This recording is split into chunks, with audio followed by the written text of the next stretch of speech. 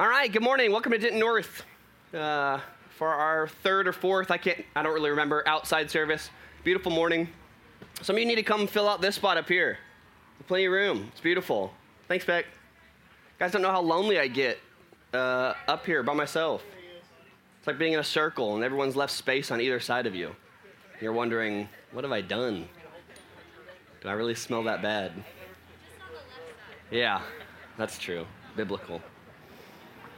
Okay, well, I've got a couple announcements this morning before we take off. The first one is that the Metro Auto fundraiser starts tomorrow. If you don't know anything about the Metro Auto ministry, that is a ministry that came from our church and basically does free and low-income car repairs for people all across the Dallas area, all right? And also we do no-interest financing for people for cars. And so just to give you an idea, we did I can't even keep track anymore in a year. We have so many people, but I do have the number somewhere. I think we did over like 315 repairs last year, have over 20 cars financed. Some of our biggest referral organizations are Denton County Friends of the Family, Grace Like Rain, Vision Ministries, Children's Advocacy Center. We just get a lot of people calling us on behalf of their clients so that we can take care of their car needs. So that's just something that's really special that's come out of our church, kind of our mission.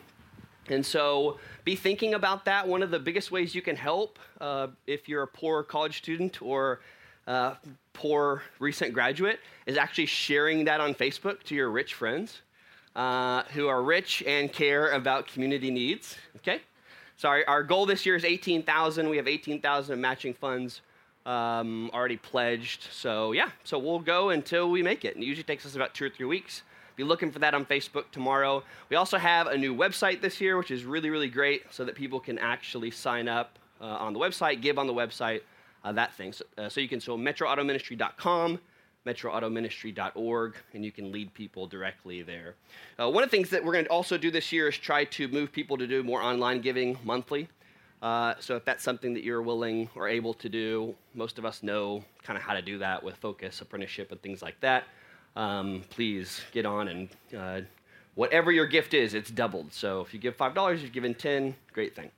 Okay, so that's Metro Auto. If you have any questions, certainly let us know about that. Second is our leadership conference that's coming up in a month. Okay, and we do this every year. This is for anybody in our church who considers themselves a leader in any way, shape, or form. We're going to do a half day this year because it's all going to be Zoom and live stream. So we're just going to do a half day. And we're talking this year about organizational culture. And what does it look like to really build a kingdom culture in the church? So we're going to do that a couple different ways. We really want you, if you feel comfortable, to get together with people in like a physical environment of less than 10, or if it's more than 10 in sort of like a spread out spot, and watch the live stream together. So if it's a small group, if it's your Chula group, whatever it is, we'd really love for you to do that because there's going to be more interaction. When we do the discussion times throughout the day, you'll actually be able to discuss with someone in person, face-to-face. But if you can't do that and you want to be on your own sort of individual, you can still access the leadership conference through Zoom. All right? That's October 24th, I think. I'm terrible with dates. I think that's right. Saturday. It's like a 9 to 12:30, 12:45 thing. All right? So please make it a plan to be there. For our leaders, this is like one of those 3 events a year that we really want you to be at. And we've already done the other 2 through Zoom, and some of you didn't come, so this one, make a priority to be there. If you're not coming, we'll probably end up calling you one-to-one. Make sure you're coming. Check you off a list. Cool. Great. Questions about any of those announcements? Metro Auto, Leadership Conference? No, great. All right, well, the talk today is going to be split into 2 completely random things, okay? Or at least separate things. On the one hand, we're going to talk a little bit about worship this morning as the worship team has met now twice and has been thinking through how to kind of rethink our ministry worship culture, okay? And then the other half is going to be our normal series, Basics of Christianity, how did Jesus deal with opposition, okay? So we'll just transition that here in a moment. Since we started up here in 2010, in my mind, I always wanted to do something fairly different with worship. Fairly different, meaning different than the churches that I had been to, which is not that many churches. One, because we're in a music town. Two, because singing worship is not something that excites me very much. I almost never want to do it, okay? And so a selfish part of me really wanted to sort of rethink worship. And in the last 10 years, I have been largely unsuccessful at doing that. And part of the reason I think is because we haven't dug down into the actual philosophy and culture of our worship as a church. We've just sort of tried to kind of do something different in terms of practices and add some different things. And so one of the things I'm most excited about this year is our worship team that gets together and just talks about our worship as a church and as individuals. And so I want to present a couple things that have come out of those meetings to you so that you are prepared for some of the things in the following weeks we're going to do, but also so that you can be thinking about this. Obviously, we can't adopt a church philosophy, culture, if you guys don't buy into it. We're not going to be able to force that down, a few of us on the worship team. If you don't buy into it, you don't like it, you don't think it really fits with your understanding of what worship should be, then it's obviously not going to work. So let me give you a couple thoughts, and hopefully this will both help you think about our communal worship and your individual worship throughout the week. All right?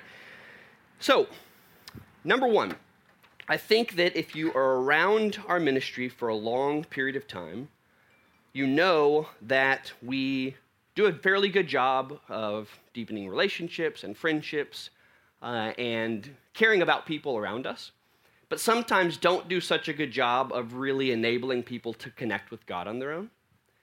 And that's one of the reasons why worship, I think, has become such an important drum to beat around here, is because we need to rebalance our ability to love each other, but also to love God and pursue Him individually and on our own and communally. And we don't have very many, I think, philosophies and organizational culture really built around that, like we do around our relationships and our friendships and things like that. And so that's at least, I think, maybe the major reason why we're sort of rethinking this, talking about it. For a long time, I've defined worship, and that's kind of all I've had is just a definition in my mind, which is putting God in His rightful place. Okay, anything that we do that's either a response to, an initiation of putting God in His rightful place, where He belongs, which means where I belong, where the world belongs, a lot of things follow from that. That is simply worship.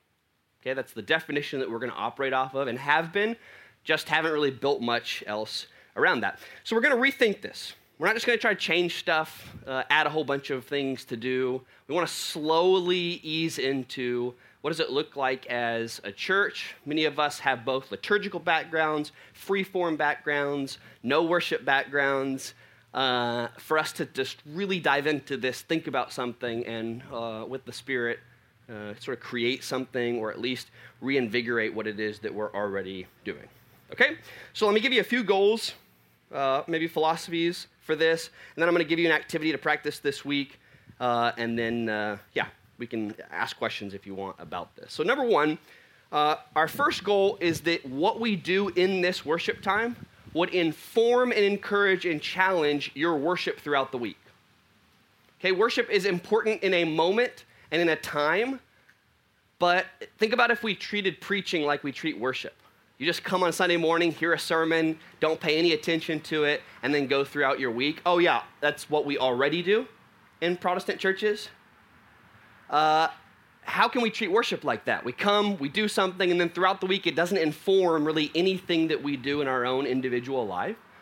But we know that preaching ought not be that way, but we allow worship to be that way, as if it's just an event that's not really informing how we connect with God, see the world, think about the things around us. And so one of our major goals for our worship team is to inform, encourage, enable, equip, use whatever fancy business word you want to use, you to worship throughout your week, both on an individual level and smaller groups, making sense of what does it really mean to worship beyond just this little singing thing that some of you love and some of you hate that we do on Sunday mornings. Okay? So that's one, in terms of a goal, or you could even call it a philosophy. Because one of the problems that we have is that for many of us, our definition of worship is either too broad It can incorporate like anything. I smiled at someone today. I worshiped. It's like, okay, yeah, I mean, probably we could talk about that as being a tiny part of worship. Or our worship understanding is so specific. It's, well, if I sing good songs that I like, if it's the liturgy that includes the sacraments, if it's the free-form singing, I have a sense of who God is. But what we're trying to do is expand for some of us and specify for some of us what worship actually entails so that we have some definition of it, some understanding of what does it mean to really put God in his rightful place? How do I do that and think about worship in ways that are really more healthy than the ways that I'm thinking about them now? Cool? That's number one. Goal one. The second seems maybe a little strange to you, but we want to rethink corporate worship in terms of historical and global movements of worship, okay? So rethink, what does it mean to be gathered here together doing this thing together? Humans since, I don't know, as long as we have record, have been worshiping stuff. And they get together and they do some stuff, and it's usually a lot more participatory than what our stuff is. And it has signs and symbols and rituals and meanings. And what does it look like for us to regain some of that as we're corporately together worshiping together? Beyond just all of us individually singing a song, sometimes into it, sometimes not into it. What does it look like for us to gather together corporately in this setting and actually worship God in a real time, a real moment? What does that mean? Okay? And so those are our two goals for thinking through this worship stuff. How do we inform how you worship throughout the week? Really define it, think about it, practice it. And how do we rethink this corporate worship thing? But particularly from the perspective of looking at historical movements and global movements right now, currently. All right? And so we're going to try to present some things to you both historically and things going on globally that will help challenge how you think about what's possible for how we worship. Okay? Cool. So here's an activity I want you to do this week. And this is an activity that we've done or are doing right now, but it'll be helpful if you do it as well. It's pretty simple, and like I said, our goal here is not to just come up with a whole bunch of activities and bounce around from one week to the next, but we do want you to have something you can be working on, doing, thinking, that maybe practice some of these ideas. So I want you to find something meaningful to you, okay? Anything, really. Something meaningful to you. And by meaningful, we're sort of going for, meaningful in terms of maybe how you think about God, how you hear God. It doesn't have to be directly that way. If you need to unpack it a little bit to figure it out, that's great. So, something meaningful to you, and we want you to answer these three questions, all right?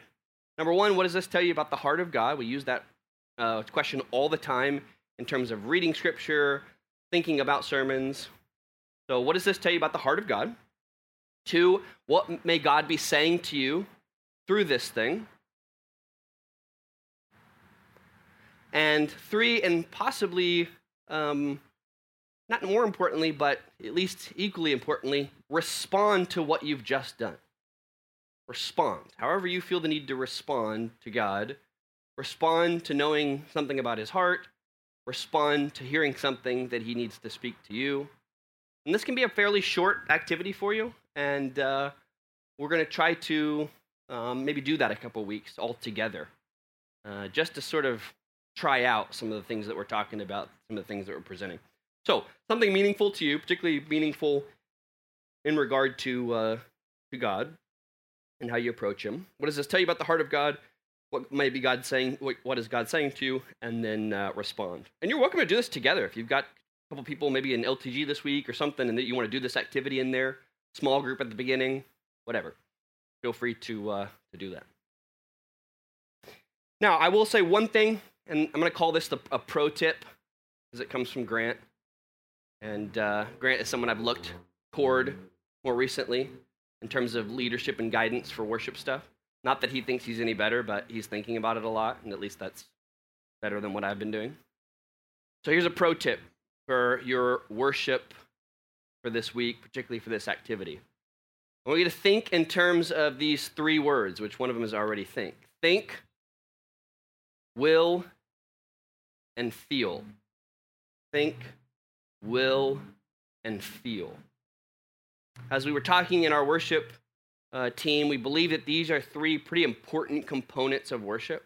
Not that you would expect that you would have all of these in one moment or even in 1 week, but that when you look at the range of your worship of God, all three of these should be evident. And some of us have tendencies towards one or the other. And so a part of worship and putting God in his rightful place is challenging what's lacking in those other two. So if I'm very cerebral when I approach God and I think about him, I think about ideas, but I find myself not really feeling his presence, or I find myself only doing things that come easy to me, I'm not actually willing myself in obedience to him, regardless of whether I feel it or not, because I trust that he is who he is, whether I feel it or not, then I've got a lacking area there. And so I want you to think through those three kind of aspects. Think, will, and then feel as being a kind of making up the full balanced perspective on worship. Okay? I know I just gave you a whole lot of stuff. I'm sorry about that. It's how my brain works. It's just easier to kind of get it all out there. So questions about what we're trying to do, there shouldn't be a whole lot of specific questions at this point. Maybe the biggest question is, when are we going to start singing again? That's your question. You just missed everything I said. No, I'm just kidding. I mean, singing's great. It would be fun. We'll probably try it out in a couple weeks. It's just going to be awkward and weird, and that's fine. That's no big deal. It's also just a lot more setup, and so we've been trying to kind of do this bare bones. So we'll see. We'll get it back, all right? We'll be there. No big deal, okay? Maybe I'll just start singing up here, maybe one song a week, if you guys are cool with that. No? All right, great. Questions about worship stuff? Are we good?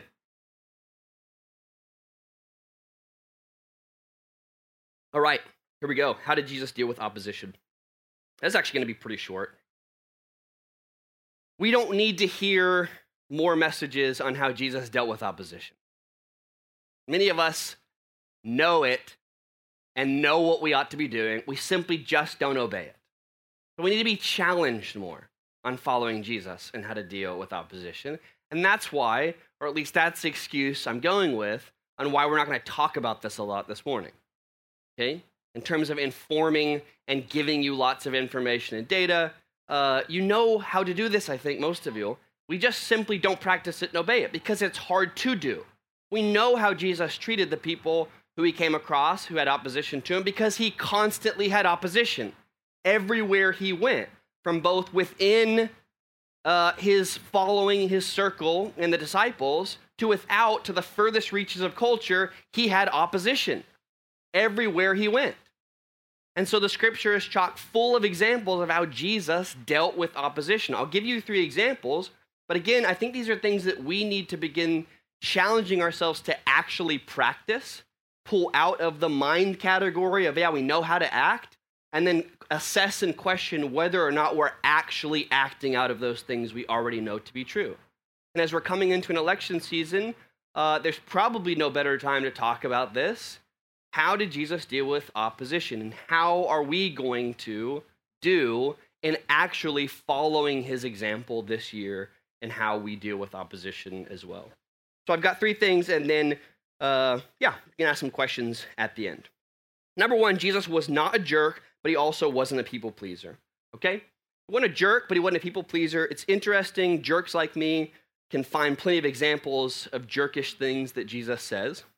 And maybe if you're a people pleaser, you can find plenty of examples of really nice things he said to people, really sweet, gentle ways.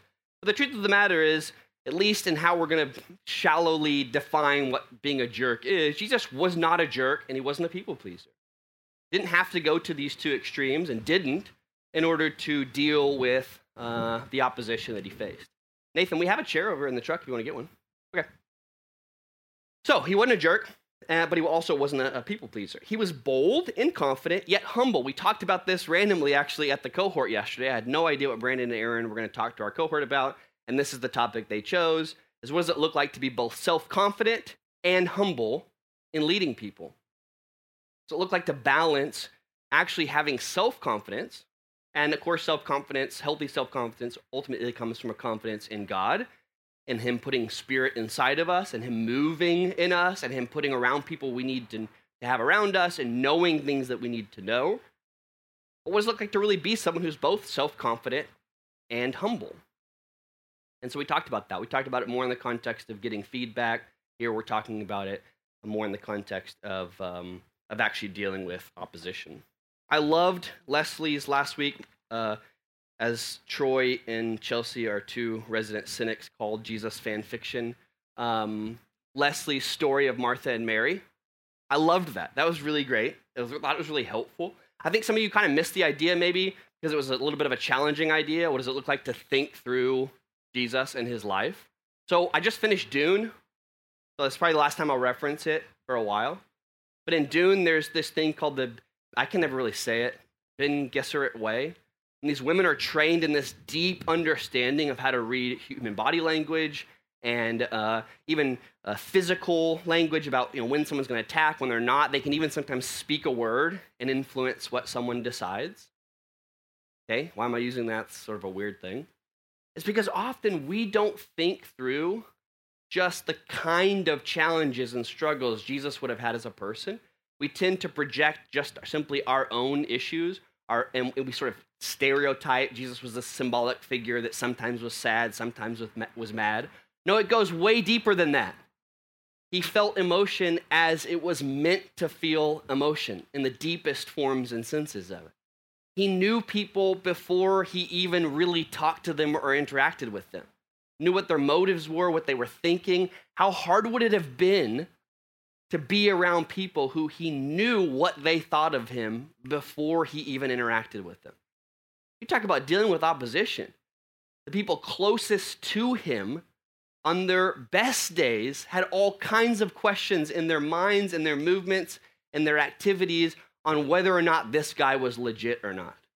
And Jesus still spent his time with them. That was what Leslie was ultimately talking about, was being able to take this idea of how Jesus lived and really dive into it to think about some of the challenges that Jesus himself would have had faced, having experienced life in a human form, but while at the same time being God. Well, the Mary and Martha passage is an awesome example of this, of Jesus not being a jerk, but also not being a people pleaser, and kind of knowing how to get to the bottom of that issue, but doing it in a humble way and not in a I caught you, aha, you're actually a bad person kind of way. So Jesus wasn't a jerk, but he wasn't a people pleaser. I want to focus more on these last two because I think they're maybe a little bit more pertinent, maybe more difficult. He dealt head-on with issues, but while often leading with the heart. So he dealt head-on with issues, but while often leading with the heart. I posted on one of our elder pastors' Facebook pages about a month ago, kind of an angry little rant. No, not really. It was not an angry rant. It was a sarcastic question. No, it was a sarcastic statement. Whatever it was, okay? Definitely I laughed as I posted it and felt very in the right. It got deleted pretty quickly after that, and I've shared this story, I think, a little bit. I got a call the next morning from one of our cohorts. It was like, basically started off the sentence with, I find you very intimidating, and I'm just going to tell you, I think you were wrong in what you did last night. And I was like, what did I do? I do a lot of things. I just pick one that I did wrong. Let's figure out, what does he know? And he said, the way you responded. I think you responded out of truth, but not at all out of a sense of unity or love. And man, that statement, well, first of all, I was like, yeah, I don't think so. We'll talk about it later. But within an hour, I had already called, apologized both to him and the person I posted it on, and to the people who actually commented on the page, because he was just right. I was right in what I was saying, okay? My head was there, I knew the truth, but I had no sense of love or unity for this person to be able to handle that in a variety of other ways. I just wanted to do it quick and look good in the moment. Jesus didn't do that with people. He dealt head-on with issues, but while often leading from the heart. He cared about the people he was talking with, and cared more about them and how truth would come across than just simply laying it out there and telling them to deal with it. And of course, I mean, that's how God is going to deal with us. He has to deal with us like that. That's a more effective way, obviously. But it's important to see that in Jesus throughout his ministry. One of my favorite examples, probably because I would have been so angry at this moment, is when Jesus is in front of Pilate, and Pilate is asking him about truth and about who he is. Jesus takes the time, knowing this is a sham kangaroo court, a silly, deal, and basically says, "Who has told you about who I am?" Now, people have interpreted that question differently. I think he's actually giving Pilate an opportunity to have a conversation about who he is. Of course, Pilate rejects him, but in that moment, I think you see Jesus ultimately opening up the door in a very dark moment for him, and there's just no excuse. He could have been angry, mad, at least not said anything, but loves this person so much, cares about him at least so much, maybe not in the moment, his really sweetsy love kind of feelings, to actually open the door, to lead with his heart and actually ask this person if what he's asking is about something he's curious about or if something he's just heard from someone else. So he dealt head on, but he led with the heart. The last one is, I think, the hardest one to understand, and it actually uses the word understand. But let's unpack it just a little bit. So he sought to understand people so that he could be understood. We use that axiom around here a little bit. Understand so you can be understood. I don't remember actually how it goes. I never do. Seek for all of you, teachers' pets from the front row, grade A students. Oh, I know it is. Seek first to understand. And then I'm just kidding. Yes, it's a good one. So what is it actually again, now that I made fun of you? Seek first to understand, not to be understood. That's such like a King James way of saying it. I'm going to go with what I said. Understand so you can be understood. Ye all people, seek to understand. So Jesus sought to understand people and model what understanding looked like so they could understand back. Now, I read this really stupid book a long time ago. It's like, I don't know, 180 million ways to interact with people around you. It wasn't that. It was yellow, and it was like all these little nuggets of wisdom. And one of the ones I remember always is like, if you answer the phone a certain way, people will match how you sound on the phone. So if I had this guy a good friend of mine in college who always answered the phone as if this was the most depressing moment of his life, and I was calling him in it. And it was so hard to talk to him out of that because, it was just so sad to hear him answer the phone. Well, we kind of do that, and this is sort of what is happening, I think, in this understood idea, is if we model understanding first, it's pretty normal for someone to reciprocate modeling that back, and vice versa. If we model judgment first, pretty normal for someone, even at their best moment, to model judgment back. So we sought to understand John 7, which I forgot my Bible. It's over in my truck. It's also kind of long, and I think a little bit hard to make sense of as we're reading it, so I'll just give you the short version. Jesus' brothers are sort of starting to kind of question whether he is who he says he is. So they're going up to this feast in John 7, and they're like, yeah, hey, if you really want people to be impressed with you, know who you are, you ought to come to the feast and do what you've been doing. And Jesus says, my time's not yet come. For you, any time is good. For me, I'm not going. Then Jesus secretly goes after his brothers have gone and begins teaching in this really specific place, and goes on to say that people are really amazed at his teaching and amazed at what he's doing. And Jesus says, listen, you're only going to know whether my teaching has come from God is if you actually do it, pay attention to it. And then this sort of challenges people. They begin to question, okay, isn't this guy from Nazareth? Don't we know his parents? Isn't he this person, that person, whatever? And I think in this moment, you get this idea that Jesus allowed himself, and try to hang with me for a moment because this is going to be a weird idea, allowed himself to be judged before judging other people. Even what we talked about a couple weeks ago, we talked about Jesus didn't come to the world to be judged. To judge. There we go, got that one. But to give life to the world. Jesus, I think, modeled his life and interactions with people after saying, look, I'm an open book, judge me.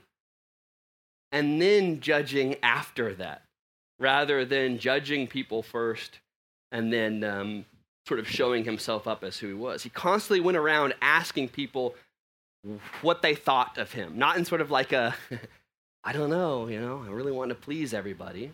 But his life was out there, it was forward, people could judge for themselves what exactly he believed and what he was doing. Another way of saying it, he sort of took on the burden of being judged before judging. Now, of course, Jesus is perfect, and so the judgments, he didn't have to worry about being judged wrong, but he certainly had to be worried about being misjudged, which happened everywhere he went. People in their failed judgment of who he was and interpretation of who he was got the wrong message, and I know that Jesus must have deep down felt very concerned about, I'm doing what I need to be doing, and people still aren't hearing what they need to hear. But knowing at the end of the day that was their choice and not his, wasn't going to make those choices for him. So he took on the burdens of being judged, or burden of being judged, before judging other people. We hide in judgment a lot because we don't trust that we'll pass. But we can make sure that others don't pass when we judge first. We hide in judgment a lot. We're not really for sure that we're going to pass judgment, pass that process, but we're very quick to judge others first. And I want to say that more than anything else during this time, some of you are very careful with telling people about your ideas, offering your ideas. We almost get this backwards Christian way of, I'm going to ask a lot of questions first and see what their ideas are, and then sort of hide all my ideas in the process and just pretend like I'm half agreeing. What does it look like to turn that around, though, in our conversations with people? Tell them what you believe, to tell them what you think. Throw yourself out there. Let them judge you before you've judged the things that they're saying. Takes on the burden of being judged in terms of how he dealt with his opposition. He did this, again, so that he could show how this process worked, what it looked like to be a fair judge of someone, to allow people to judge my ideas and ultimately be okay that they don't agree exactly with what I think. That's okay. It's not a bad thing. And so, I don't know. I would just throw that in there as sort of a thought for political conversations moving forward. What does that look like practically? I think it looks practically like not hiding behind the questions that we're asking people, like I just said. Asking a lot of inquisitive questions, but not being honest with people with what we actually believe and think. And then dealing with the consequences and the burden of being judged by somebody else. Or just simply talking to the people who really won't pass judgment on us because they're already in the exact same position we're in. So I think there's a lot that you could unpack there if you wanted to. And I really encourage you to go back and read John 7. Because in this passage, this is really what he's doing, is he's kind of thinking about judgment and talking about judgment and the way that he sees himself as opening up to tell people pretty plainly who he is and what he wants to accomplish, and then let them judge for themselves. And that's all I got for today. I told you it was going to be pretty short. 2 different sections, 2 different separate things. I imagine you have more questions on this, maybe. If you have some now, great, we'll answer them. If you don't, we'll move on. We don't have communion today, unfortunately, so I think Leslie said she got real hungry this week and just went for it. A busy week for her, so sorry about that. So, Yes. Thank you for clarifying that. We hide in judgment, meaning that we hide sort of in that we're doing the judging, makes us feel sort of above judgment, but also hiding from their judgment by not being clear what we believe, what we think, that kind of thing. Yes. So this is a tricky idea, definitely. The idea of putting out what you believe to people about stuff. I don't mean like you've made it really clear, like, hey, here's all the things I believe. Now it's your turn to talk. What I'm really ultimately saying is that, what Jesus did in how he dealt with opposition is he made it really clear with where he was at and then had conversations on those grounds. What we often do is sort of the opposite.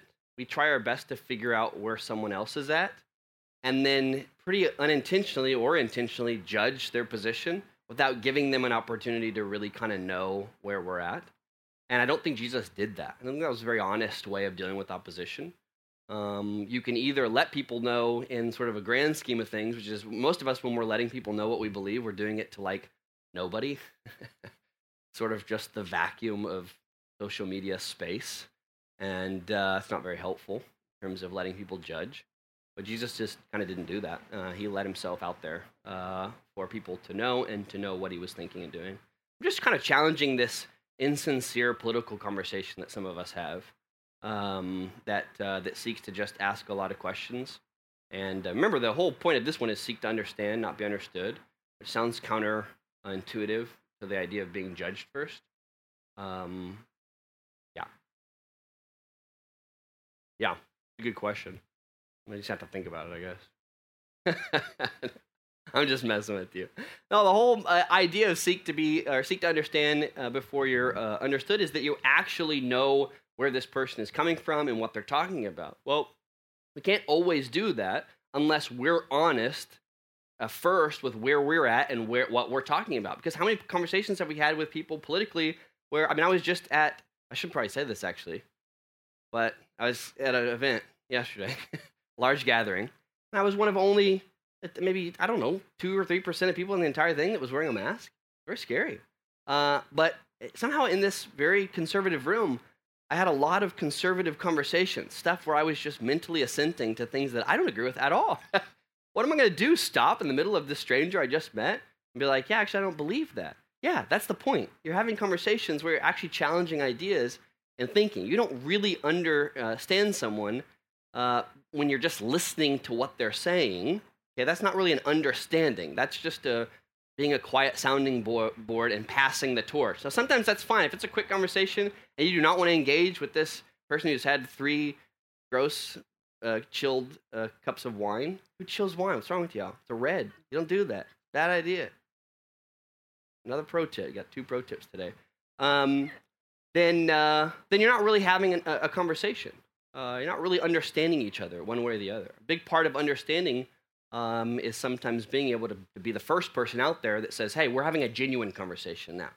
This isn't just a conversation where we're going to pass back and forth ideas and none of us really agree with it.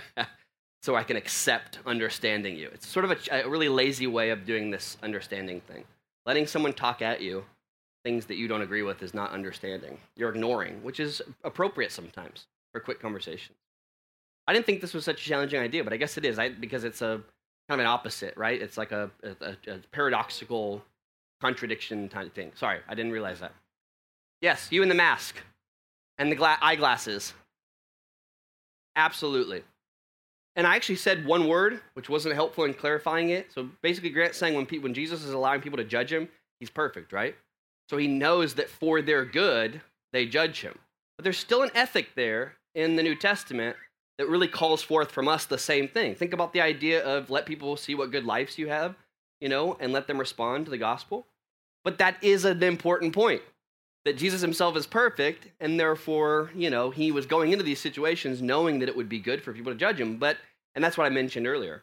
But I don't think that lets us off the hook any when it comes to allowing people to judge our lives. Guys, as Christians, we've really gotten this judgment thing pretty backwards, which isn't weird because the New Testament got it backwards a lot, or New Testament churches. Remember 1 Corinthians 6, right? Very important passage where Paul's saying, why are you guys judging people outside the church? Let God do that. Judge each other. You've got someone that just remarried their stepmom, and y'all are happy about how much grace you have? Are you insane? Not even pagans, not even crazy people do that weird stuff.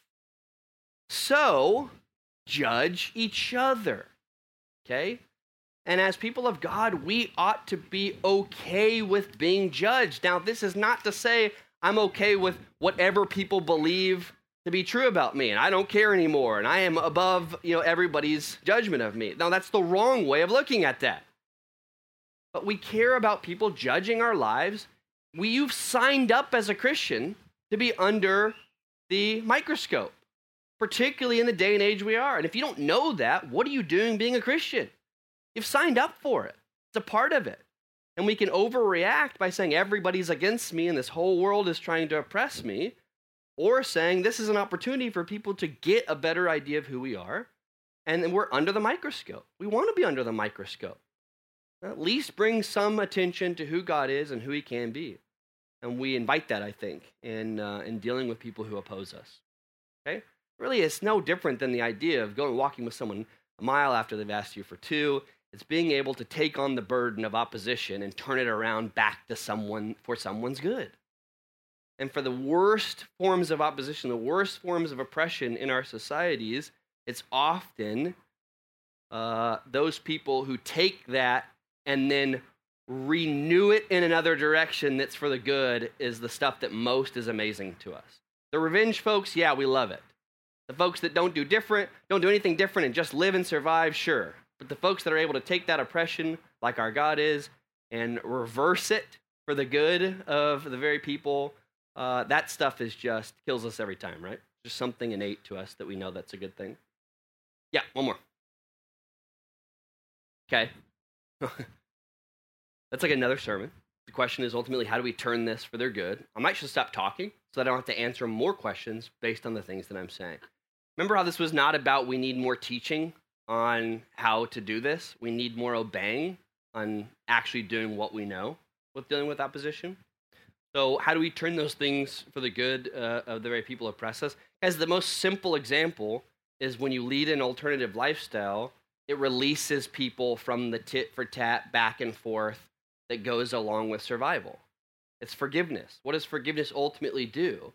It empowers people to be released and go on living their life because they've been released from that very thing. I mean, that's just, God releases us from these natural survival responses and takes us into another world where even the worst of things don't have to dictate how we move forward and how we live and how we think about ourselves.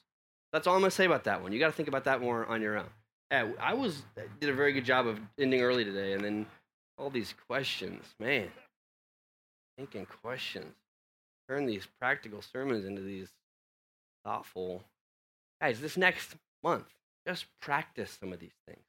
If the biggest one you've got right now is don't be a jerk, then just start there. That's me with a lot of stuff. It really is. Do not deal well with opposition at all, even a little bit. It's ironic that I'm talking about these things that, like, be judged. Come on.